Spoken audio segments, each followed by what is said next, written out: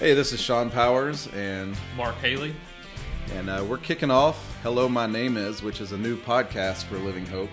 We're part of the men's leadership team, and this idea kind of just came up organically in one of our LH men's meetings over at Lost Pizza in Collierville. We were all getting together and talking about how can we connect with other men in this group and get other men connected in this church. Everybody's really busy, and you know, when you're going through church on Sunday and trying to get through service and everything, it's tough to stop and have a deep conversation with men. So we wanted to put some really cool stories out there that exist in our body, and just let everybody get to know each other that way, and hopefully spur other relationships. So the name of the podcast is Hello, My Name Is, and that gives us the opportunity to introduce all sorts of men from Living Hope to other men at Living Hope, surrounding their lives, their businesses, their stories, their passions, and it's really open-ended to just allow people to put names with stories. Maybe you identify with somebody's business or their passions or life experience. Hey, this is Jamie Hill. I'm on the podcast team also. And this podcast is not a teaching time. This is just more of dudes sitting around talking, hearing each other's stories, and getting to know each other. So that's what that's all about. I want to introduce our guest. His name is Greg Ward. Greg told me at church one morning that he had finished the Appalachian Trail. It just blew my mind, and as soon as he said it, I thought, this is our first podcast victim. So I want to introduce Greg Ward to you, and we have a lot of questions for him. Greg, so tell us a little bit about where you grew up, what your background is, what your job's been for years, and what led to this passion. Hello, my name is Greg Ward. Well, I grew up in Roanoke, Virginia, which coincidentally is very close to the Appalachian Trail. After high school, I chose to join the military. I went in the Air Force, where I did law enforcement. And after the military, I went to work at a small police department in Southwest Virginia. Had the opportunity to go to work for the U.S. Postal Service as a letter carrier. Worked for the Postal Service for years, and then had the opportunity to start my own business that revolved around postal services. Sold my company and went off to get my master's degree, and I landed in Memphis. My most recent job was at Barnhart Crane and Rigging, a wonderful Christian company where I was their facilities manager for the last 8 years until I retired. What about family? I'm married to Denise for 18 years, and I have 3 sons. All right, so this App Trail trip, how did that come about? Where did the passion come from? How long have you been planning to do it?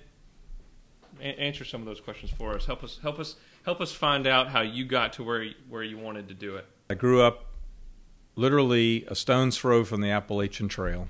I was on the trail off and on my entire life. Kind of had this pipe dream because I knew it was this epic adventure. I had this pipe dream of hiking it, but I also realized that it's way beyond anything I could have ever conceived.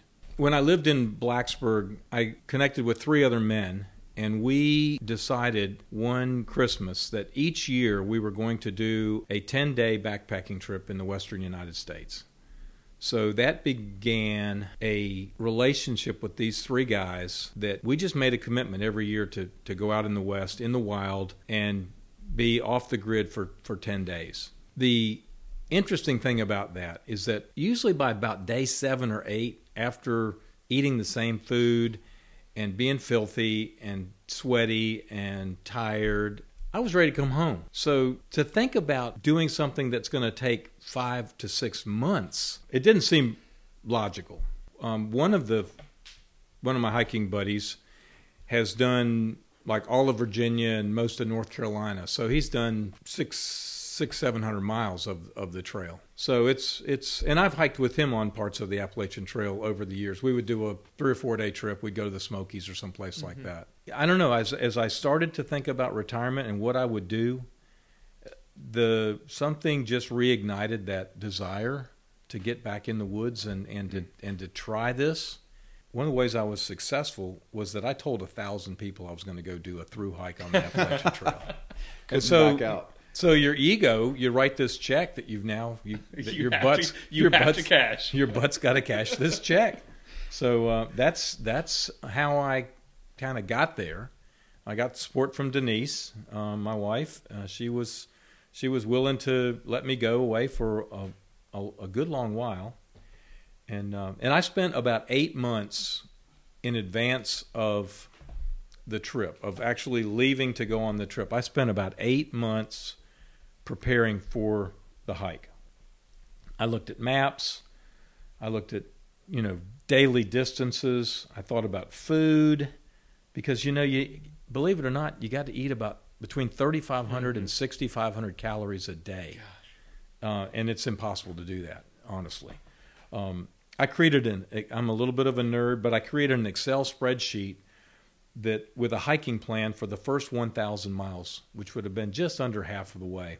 So total distance is what? 2,200 miles. Okay. Wow. Yeah.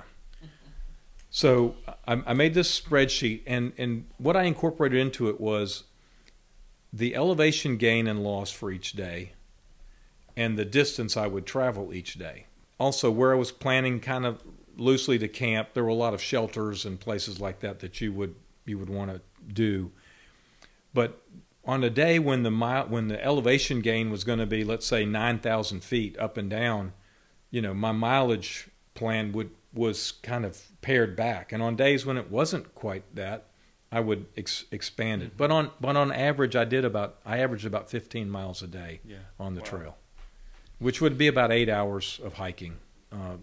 You can generally hike about 2 to 2.5 miles an hour. Yeah.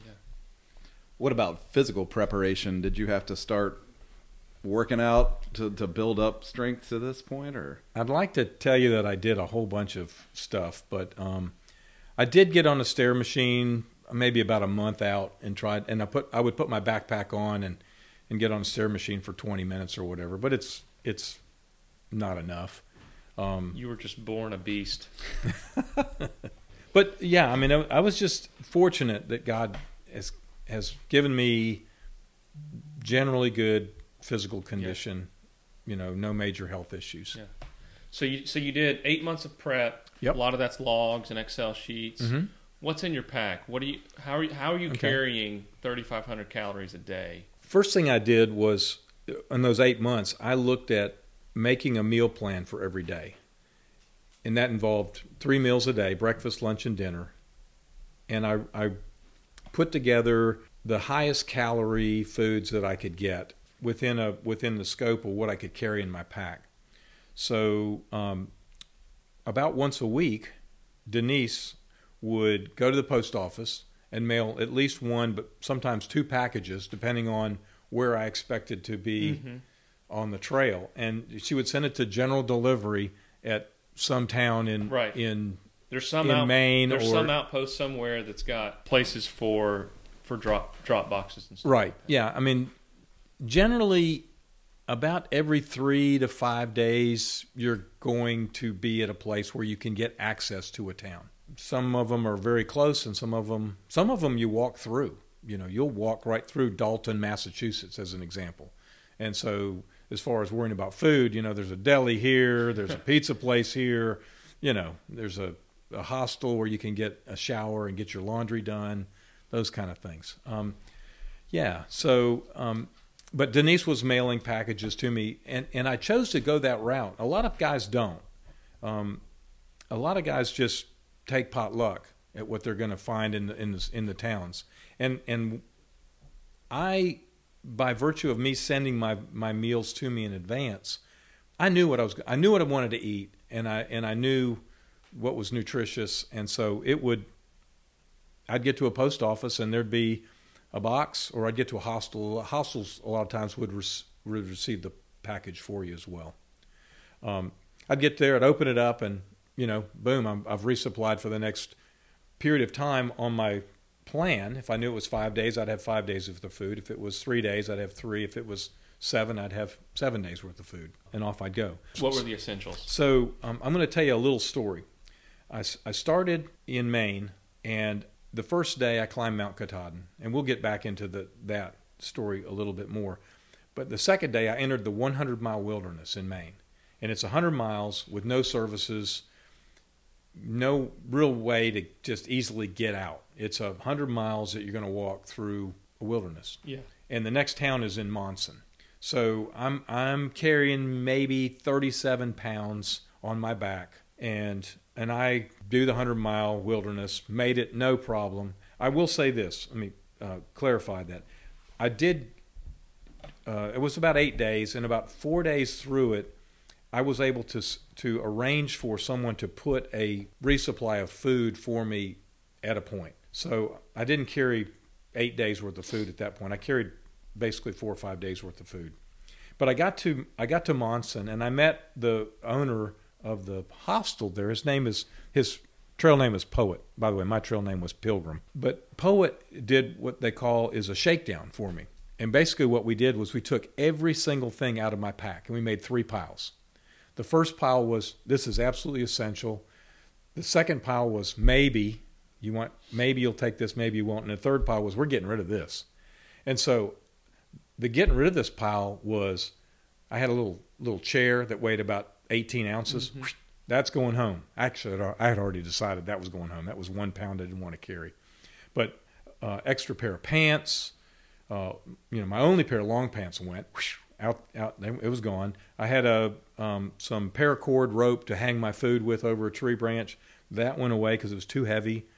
My raincoat went away. It was too heavy. Of course, he sold me a new raincoat, a nice lightweight one. It was really, really helpful. We had a good conversation, and I left Monson going to my next resupply point, which was only 2 days away, with 21.5 pounds on my back. So I went from 37 to 21.5 pounds. It's all about the weight. Right. It is all about the weight. What did you eat? Oh, great. What were things that you got sick of? What were things that you never got sick of?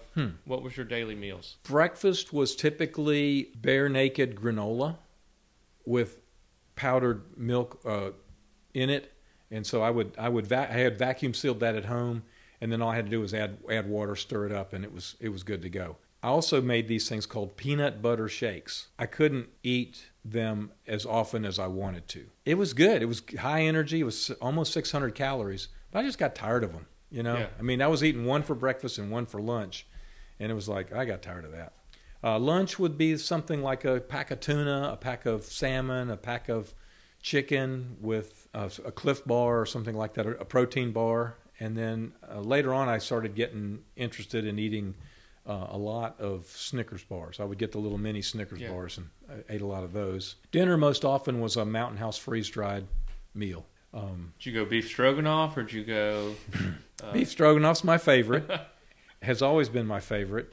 But pasta primavera, lasagna, spaghetti, beef stew.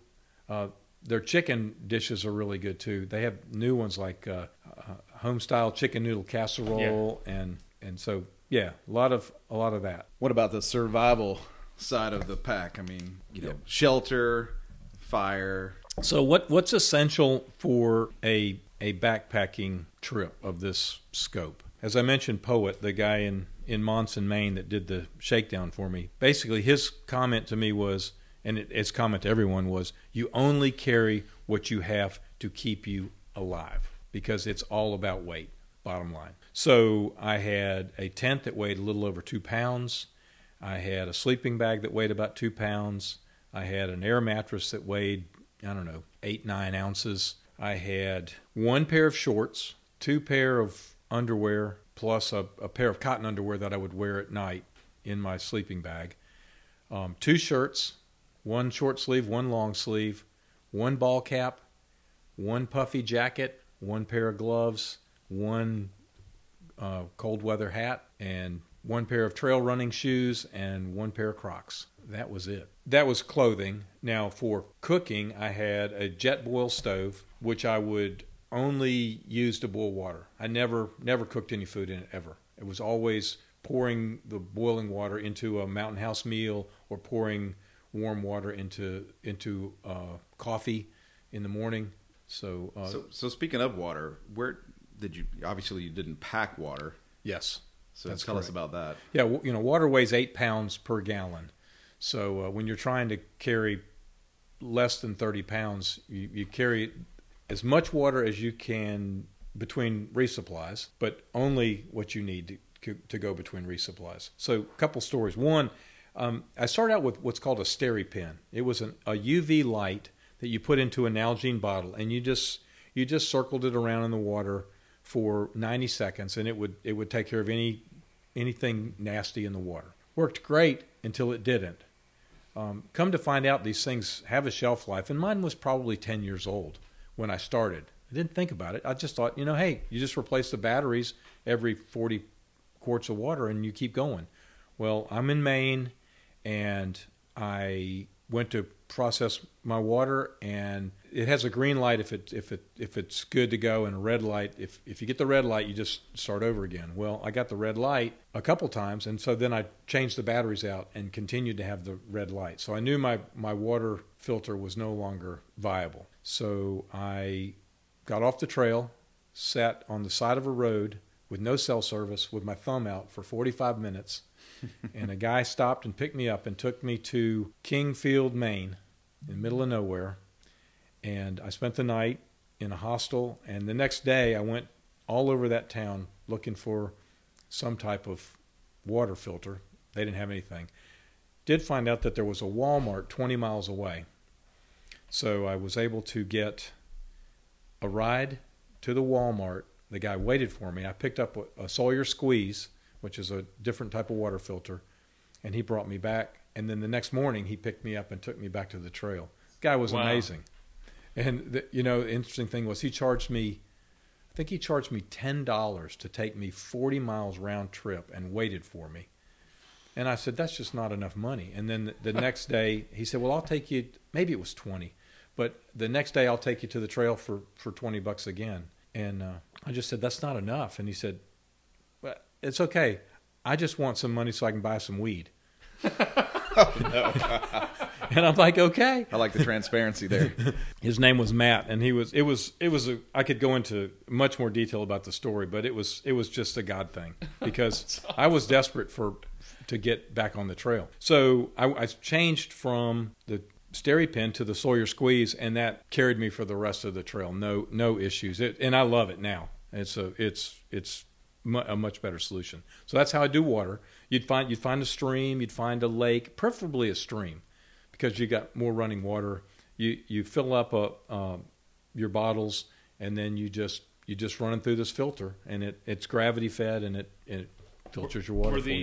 Were these predetermined streams? Not always.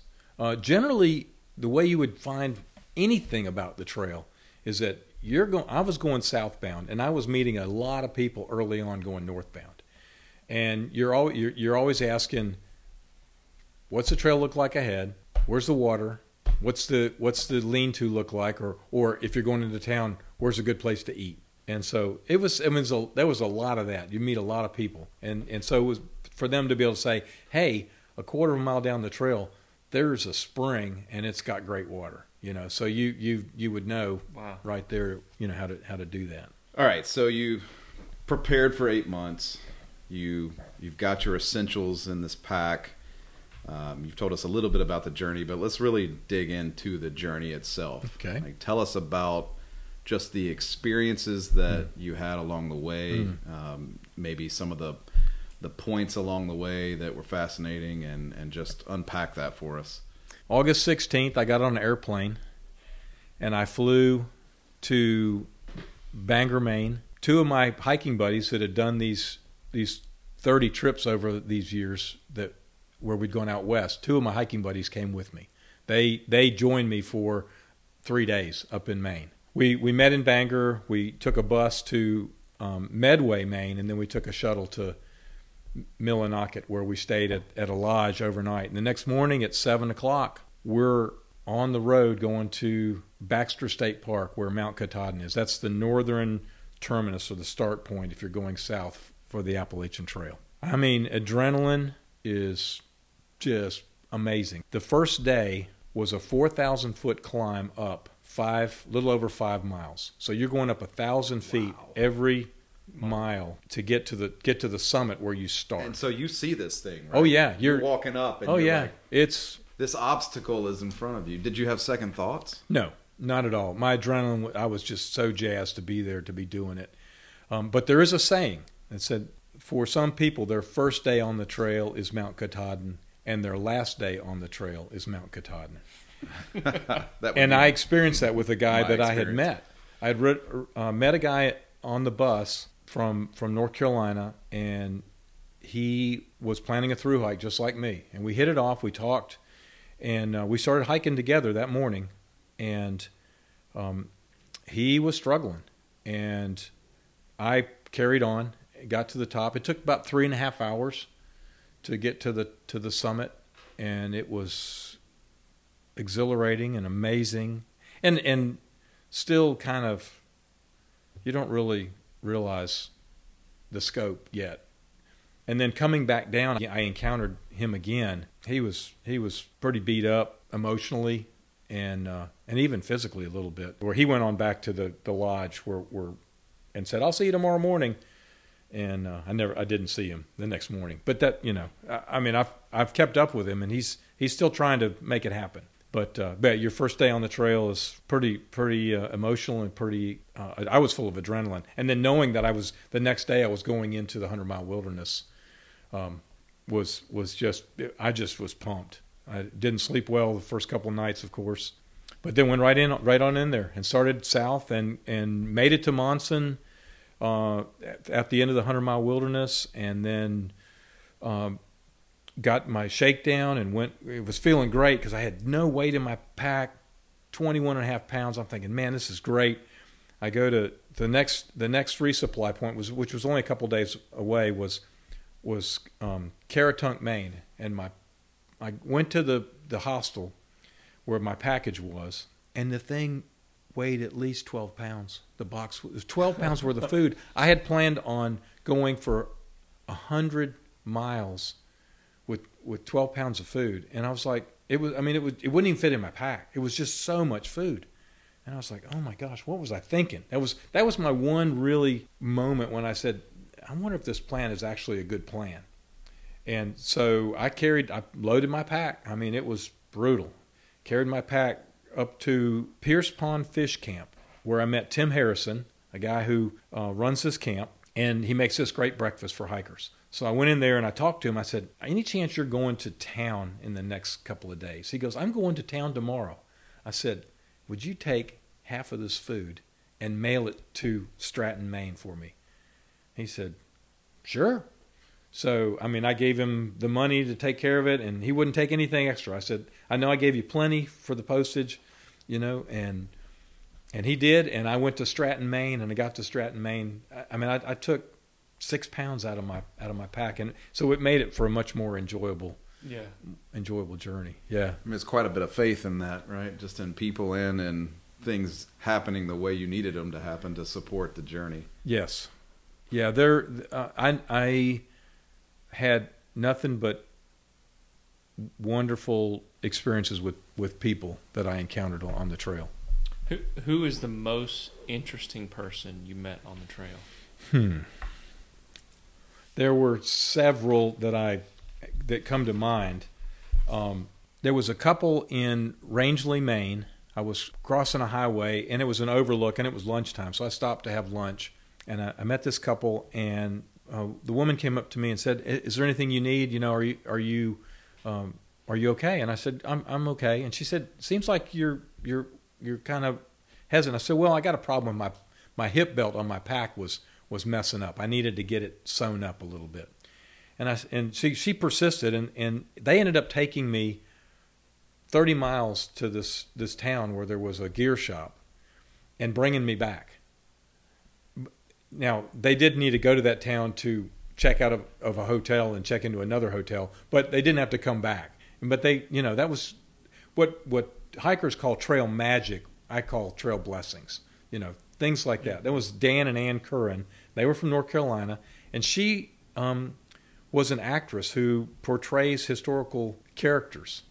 And Wow. And it was just a really serendipitous thing. Another time I met a woman farther down, I think it was in New Hampshire, at Little Rock Pond, and there was this widow, and she had to be 80, and she was out there hiking by herself, and it was cold, and it was pouring down rain, and I made it to this shelter, and I met her there. Her name was Ruth, and we got to talking, and she just told me that she and her husband used to do a lot of hiking, and he had passed away, and she was just out there trying to relive those memories. And it turns out she didn't have a stove, and it was cold, and she had tea and oatmeal. But can you imagine eating oatmeal with cold water? Yeah. So I was able to bless her with we just had my stove, and I heated up water for her tea and for her oatmeal in the morning, and I heated whatever she had for dinner that night. We just had a big time, and we've kept up. She's a neat woman, and she's followed my journey, and has always been encouraging to me. So I'm going to tell you about Fresh Grounds. He's a guy, former crack addict, and a Christian now. His name is Fresh Grounds. Well, that's his trail name. That's what he goes by. I don't know what his given name is. All he does is he has a van, and he goes to trail crossings, roads, parks, wherever, and he cooks for hikers. That's what he does. That's his life. He does that all during the hiking season. So he'll start in Georgia in the spring, and he'll follow hikers all, he won't stay with the same ones. He's bouncing around, but it's his ministry. And he doesn't preach about Jesus or anything. He just feeds people. It's amazing. So he's not charging you for the meals? Nope. Oh, wow. No. I was thinking food truck for hikers, but this is... No. This is, he just gives it all away. Amazing. And so I had heard about him, and I had missed him several times. I'd heard of him, and then one day I met a guy. I was going north, and he was going south, and we'll get into that why I was going north at that point. But he said, "Hey, I just had a burger with Fresh Grounds." I'm like, "Where is he?" He said, "Just like a mile or two down the road." And man, you talk about energy. I just took off because I knew, a hamburger. Oh, it's going to be great.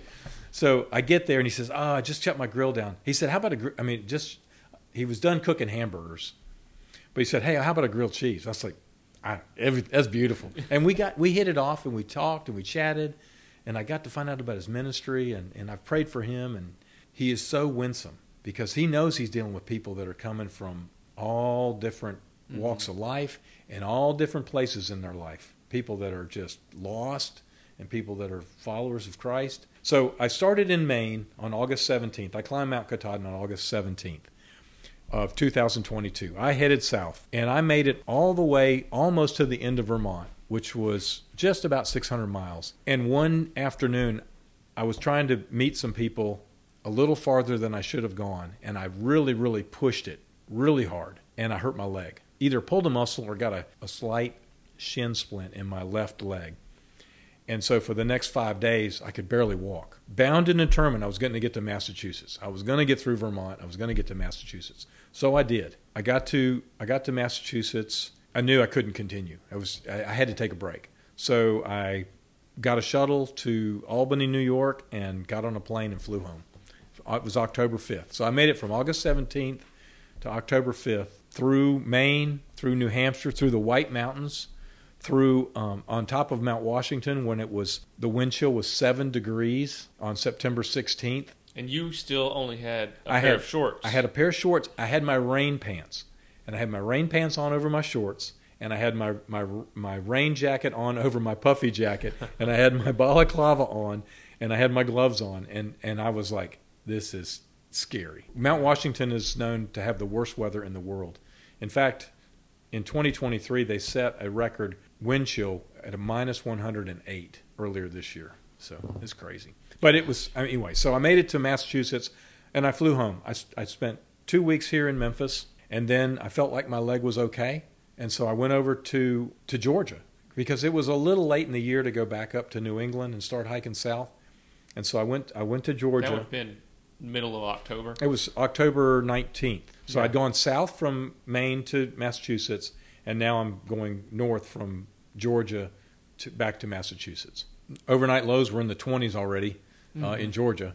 in the mountains, but it was fine. I was so excited that my leg was okay. And I made it to Neal's Gap, which is only about 30 miles up the trail. And I'm sitting on a patio. It was relatively warm that afternoon, probably 50s or whatever. And I'm eating my lunch, and this guy walks up, and he says, "Hey, can I hike with you?" And I was like, I talked to him for a few minutes, and I said, "Well, look," I said, "yeah, but I'm doing 15 miles a day, and if I'm happy for you to go with me, but I've got a plan, and I need to make 15 miles a day." He says, I can do it. Okay. He was a brand new novice hiker. I said, "Well, go get yourself some." I said, "Do you have food?" He said, "No, I got to get some food." I said, "Go get some food. Take your time. It's no rush, and we'll head out." So the guy's name was Steven, and he goes away. He comes back. He's got some like plastic bags with food in it. I'm thinking he's bought Mountain House meals, and he's bought some tuna packs, and some protein bars and all that. I don't even ask him what he's bought. I figured he's buying food, right? And so we start up the trail. We didn't get a mile up the trail, and it was getting warm. It was afternoon. The sun had come out, and it was getting warm. And I said, "Well, I'm going to take off my jacket." And he says, "Yeah, I need to take off some stuff too." He was wearing 4 shirts and 3 pair of pants. And I said, "Well, okay, and let me help you with that." And so he said, "I don't know where I'm going to put this stuff." I said, "We'll figure it out." So he changes into his 1 shirt and 1 pants, and now we got this other stuff. And he opens his pack, and he pulls out an empty bottle of Grey Goose vodka. No. Empty. And I'm like, "Okay, all right, what's this for?" He said, "This is my personal protection." I said, "Okay, what are you going to use that against?" "Well, maybe a bear." I was like, "You don't need that." And then the next thing he pulls out is a king. Obviously, he had already emptied it himself. No, I don't think so. Like I don't think so. I don't know. I mean, the guy was. He did have some pipe he was smoking that was supposedly giving him energy. I don't know what it was, but like I said, there's all kinds of crazy people on the trail. So then the next thing he pulls out of his pack is a cellophane wrapped King James Bible. It weighed about 3 pounds. It was given to him, and he says, I can't not carry this. Somebody gave it to me. I said, "Okay." It weighed about 3 pounds. Okay. And then I said, "Well, what do you why do you have your trekking poles on the side of your pack?" He said, "Well, one of them's broken." "Why are you carrying a broken trekking pole?" Okay. So anyway, we stuff all this. We get everything back in his pack. We leave the Grey Goose bottle at this little spot on the trail. And then when I met a hiker coming south just a few minutes later, I said, "Look, there's a Grey Goose bottle. It needs to go in the trash. Would you please pick it up?" Can you imagine what that guy was thinking? I told him the story a little bit, So it's just we don't litter, Right. So you pack it in, you pack it out. But so we get to our first night, and he's huffing and puffing and just having a tough time. I think he even fell once or twice. He pulls out this huge tent, and he's setting this tent up, and I'm setting my little tent up, and I filtered some water and gave him some water, and then I said, "Well, come on, we're going to go cook dinner over here at the shelter." So we get over there, and I'm cooking beef stroganoff or whatever, and he pulls out a pack of Doritos and Payday candy bar. I said, "Is that your dinner?" He goes, "Yeah." I was like, "Okay, you're going to be hungry." And so he ate that, and I offered him, some food. He said, No, I'm good." Okay. And he was from New York, and he talked nonstop. I mean, from the moment we got on the trail, he was talking. And I was going, "Oh my." So I would hike a little bit ahead to just say, to myself, I got to give this guy some distance so I can have my sanity. The next day, we ran into a fella, Travis, from another guy from Georgia, and he was helpful because he was helping Stephen along the way. Well, eventually, Travis got tired of Stephen's talking, and so Travis and I are hiking ahead, and we hear behind us this loud scream. And so we put our packs down, we go back, and here's Stephen just face down on the trail. He'd hit his head and his face on a rock. He'd fallen and hit his face. His nose was broken. He had a cut under his eye. And oh man! So we get him to a road crossing, And we just convinced him, you need to go get checked out. You probably need stitches. He did not need stitches, but he did have a concussion along with his broken nose. And so he kept telling me, texting me along the way, says, I'm going to catch up with you. I'm going to catch up with you and go. And fortunately or unfortunately for him, it never worked out. He wasn't feeling well enough to come back on the trail. But that was the most interesting experience of trying to help someone and just it was impossible. But the foods he was eating, literally, he even complained he bought Doritos and Fritos, and he got like chili cheese Fritos. He said, "Oh man, I didn't realize I bought these. I hate these things." So I'm hiking north. I left Stephen. I'm on my way north, and it was November 9th, I got to Erwin, Tennessee. So I'd made it 350 miles. Starting in Georgia. So now I'm at 950 miles. My goal when I started in August was to hike south for 1,000 miles and then take the winter off. So I felt like, okay, I'd made my goal. So I'm in Erwin at Uncle Johnny's hostel. It's a well-known, everybody stays at Uncle Johnny's, and it was kind of a dive, but whatever. Everybody stays at Uncle Johnny's. Well, I met a guy named Vic Bennett from Atlanta, Georgia, and we hit it off. We were talking. We were the only two in the deal. We talked. He says, I'm a brand new hiker, and I'm thinking, oh, shades of Stephen here, but he'd made it from Springer Mountain 344 miles, 350 miles. I said, you made it 350 miles. You know what you're doing. You didn't die. You made it this far. You're okay. He's like, oh man, I really would love to connect with you and hike with you. I said, well, let's see what let's give it a try. I said, I'm going to come back in a couple weeks and give it another go after Thanksgiving. And the reason I was going home was the weather forecast was temperatures in the teens and snow over the next 10 days. And I'm like, I'm not going to be out here doing that. I mean, I'm crazy, but I ain't stupid. So I went home, and so on November 27th, Vic and I met, and we hiked 125 miles together, and we went home for Christmas, and we stayed home for like 6 weeks, and then came back middle of January and did another 125 miles. And we were compatible. We got along. He could keep up. I could keep up with him. We got along pretty well. So we agreed to come back in February. And we did. We hiked from Erwin, Tennessee, 1,200 miles together, all the way to the Massachusetts-Vermont border. We had a good relationship, and we had a unique experience that last section of the trail. Because we were out in the winter, and because we had cars, we did something really kind of cool. It's called slack packing. It's where you start at one end of the trail and you finish at another end of the trail during the day, but all you're carrying is lunch and water and a first aid kit. So you're carrying like 12 or 13 pounds instead of 30. And so we did a lot. I mean, we did basically slack packed from the whole section going north from where we started. And it was fabulous. And we slept in our cars at night. Most nights we slept in our cars. I have a CRV. And I kid you not, I had a bed that was 6 feet long, and it was super comfortable, and it worked out just great. Where would you park that CRV? Okay, so there were multiple options.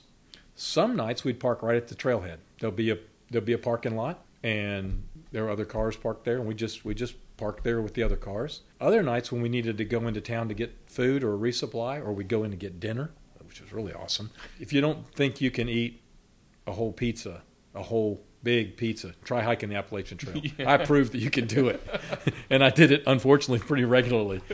But Walmart, they allow people to camp. People that are camping to stay in their parking lot. So Walmart's, I don't think we ever stayed at a Cracker Barrel. They're the same, and then Cabela's. You can stay at a Cabela's as well.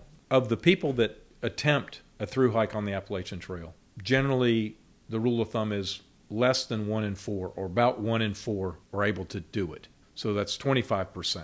And so in preparing for the hike, I did a lot of reading about that. And I actually talked to a guy who had attempted the Appalachian Trail who wasn't able to complete it because of an injury. And he said that the first 400 miles is physical. 75% of your effort is in physical exertion. And 25% of it's up here in mental. And then when you get that 400 miles under your belt, you've proven that you can do the physical, and now it flips. It becomes 75% mental. So that being said, how did I choose not to give up? Well, I already alluded to the fact that I told 1,000 people that I was going to do this, and I didn't want to come home just because I quit. Now, if I got injured or something, I did get injured and came home for that 1-2 week period. But I told people I'm going to do this, and I wanted to follow through on it. There's also a saying, hike your own hike. Whether you do 15 miles a day or 25 miles a day or 5 miles a day, it's your hike. You hike it however you want to hike it. If you want to, stay in a hostel every chance you get, if you want to spend 3 days in every town you reach, that's your hike. Hike your hike. The mental part of the trail is dealing with being alone, missing your family, eating kind of the same food, sleeping in a tent, wearing dirty clothes, being smelly, and having nagging injuries, and also, of course, dealing with the weather. The day in, day out drudgery will mess with you. You will talk to yourself, question yourself, and ask yourself, why are you doing this? So one thing we want to do with every podcast as we introduce stories and people is bookend your expedition, bookend the interview with a couple questions. And the first one is this. You traveled 2,200 miles, went through a number of states, came 14. across Yes. 14 states, came across countless people. How did God show up in this trip in the way you least expected it? We'll ask the second question, and you can answer both. The second question is this. If you learned one thing from this trip, what would you want to pass along to the men of Living Hope? I think if you put your mind to anything, the human spirit with God's help, you can do anything you put your mind to. I mean, we live in a country where we are free to make our own choices and to do whatever it is we want to do. Find what your passion is and go do that. Because what the world needs is men who are passionate about what they do. Right. Whether it's work, whether it's a goal, whether it's a hobby, whether it's your grandkids or your kids, go do it. God show up in this expedition where you least expected it.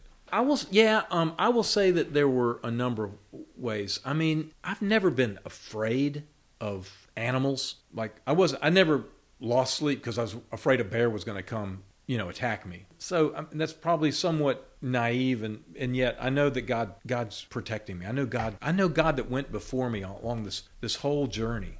There was a day I was climbing up out of Fontana Dam, and I got to the top of the ridge, and I stepped on a rock, and I had an uncontrolled fall right on my chest. I hit my chin, and it scratched up my arms. And I could have busted my entire mouth open or, broken a leg or an arm. And was I sore? Yeah, I was sore for a few days, but I feel like God's hand was in that. There was at the last full day in the 100-mile wilderness, I was coming into a shelter, and I twisted my ankle. I mean, I twisted it purple. And I went to bed that night, and I prayed. I said, God, I know you're good. And I know you're going to take care of me, and I'm trusting that I'm going to be able to get up and walk tomorrow morning.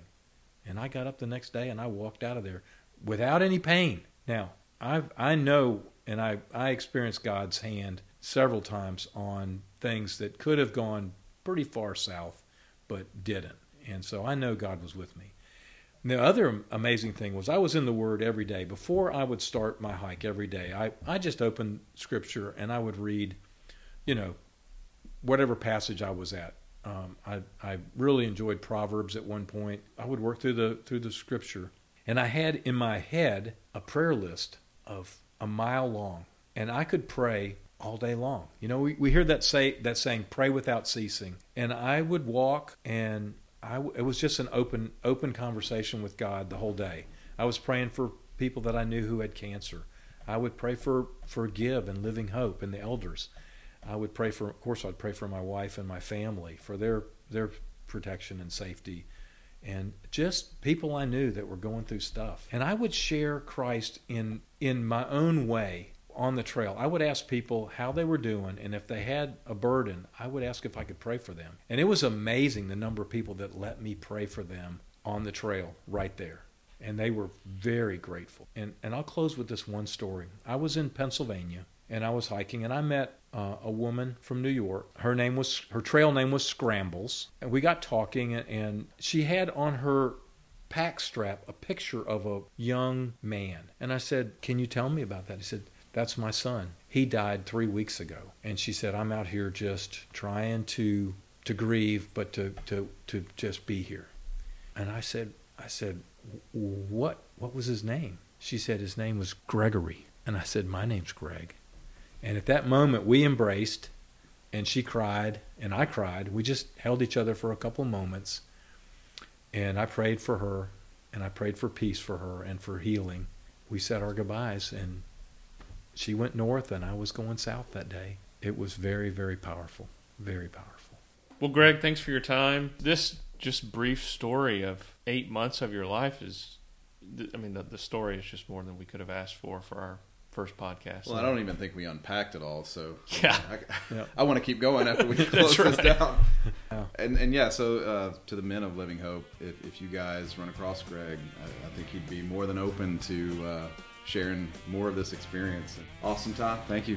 Thanks.